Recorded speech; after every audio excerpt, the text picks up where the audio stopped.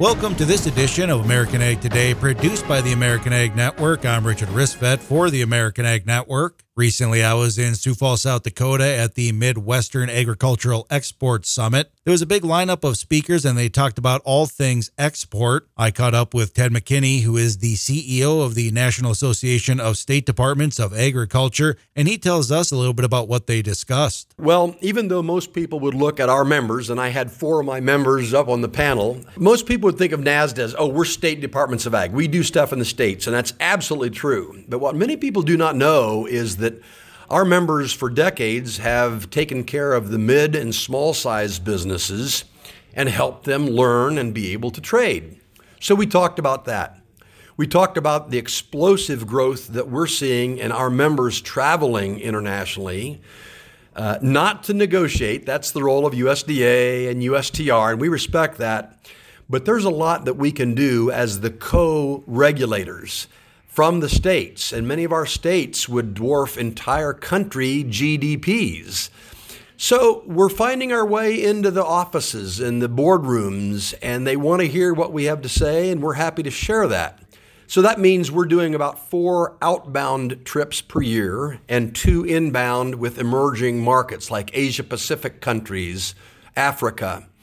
I still want to go in what I call the devil's den into Europe because I think there needs to be some straightening out there, and we'll find our way there in short order. Now, the waters of the United States, or WOTUS, is a topic frequently talked about recently, and it's a difference between should the federal government control waters and what are waters in each state, or should the states have control of those designations. I asked Ted McKinney for his thoughts on WOTUS and what they'd like to see moving forward. Well, first, I got to say that our members are co-regulators. A lot of the waters across the United States are the responsibility of states.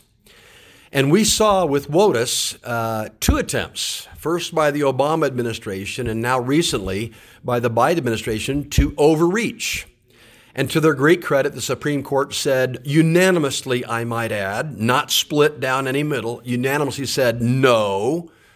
You can't do that. There are some responsibilities that you, the feds, have. We always said that.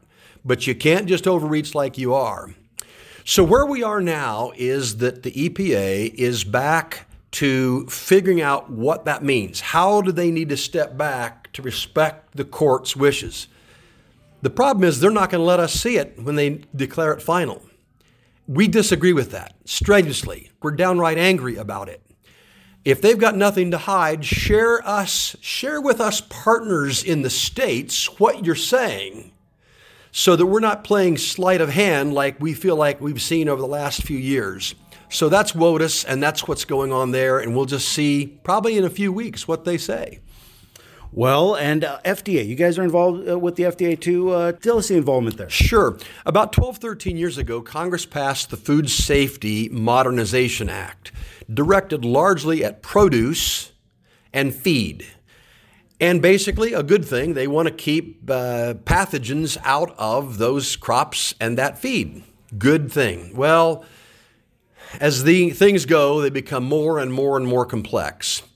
So the feds years ago, after a really, really bad incident on a farm inspection, decided, we don't have the staff to canvass the world, let alone the U.S. Just as the states regulate so many other things like seed, feed, fertilizer, pesticides, animals, let's let the states do that. And we have been a ready and willing partner. Now, it's been strenuous. It's 2 steps forward, 1 back, 3 forward, 6 back. And they would say the same about us. So I'm trying to be fair about this, but I think we're finally on a pathway that said we are only going to do this if we can educate first and then regulate. We're not going to hang somebody up, string them up, and embarrass them in front of the world when we haven't given them a chance to know how they're going to be regulated and on what matters. So in that sense, we're working with FDA, and just today they announced the new Deputy Commissioner for Food and Ag, I guess you could say. Jim Jones, former EPA official, we know Jim well. So we're going to see how it goes. But they for sure needed a lot of help. They recognized that through a report that they had commissioned from a third-party source.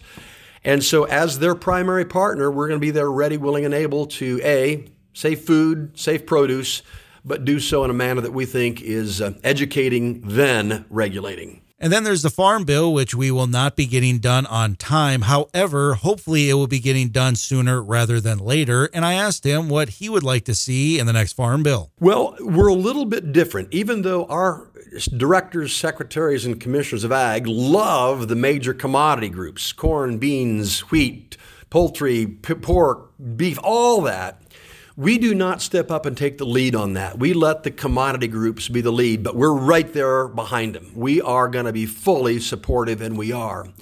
So what that means is we focus on different things. We're focusing big time on trade. We think it is way past time to double the market access program funds that soy, that NASDA, that corn, that beef, pork, poultry, all wine, spirits, everybody uses to market their product. French wines get 5x, 5 times the money that our entire wine and spirits industry gets. We're way behind. We'd like to see that happen. We are focusing big time on research. If you canvassed the research labs in universities and departments of ag around the nation, some of them are woefully behind. We think it's time to lift up research, not in a huge way, but in a modest way, because it's always 10th out of 9. It's 6th out of 5, and it never gets that. And we're now dropping to 6th or 7th in our research. Money is going to ag and food research. So we think there's that. And there's a host of other things, but we also want to respect what's important to the farmer. Even though we're not primacy there, we don't want to cut insurance. My goodness, that's important. The reference prices are very important. We're not going to get in the way of that. All those kinds of things, we're right there and sensitive to. Timing, I think it's either going to be Q1 next year or it's going to be after the election next year. And I hope it's Q1. We've got to get a farm bill. Many people think you just extend it and everything stays the same. No, no, no, no, no, no. All kinds of constraints are put on USDA, where I worked for 3.5 years.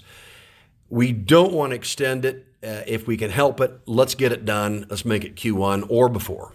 Once again, that was Ted McKinney, CEO of the National Association of State Departments of Agriculture, or NASDA, who led a panel summit at the Midwest Agricultural Export Summit in Sioux Falls, South Dakota. And there was also a lot of other speakers as well. We may hear from those in some upcoming episodes. But for today and for this episode of American Ag Today, produced by the American Ag Network, I'm Richard Ristvet.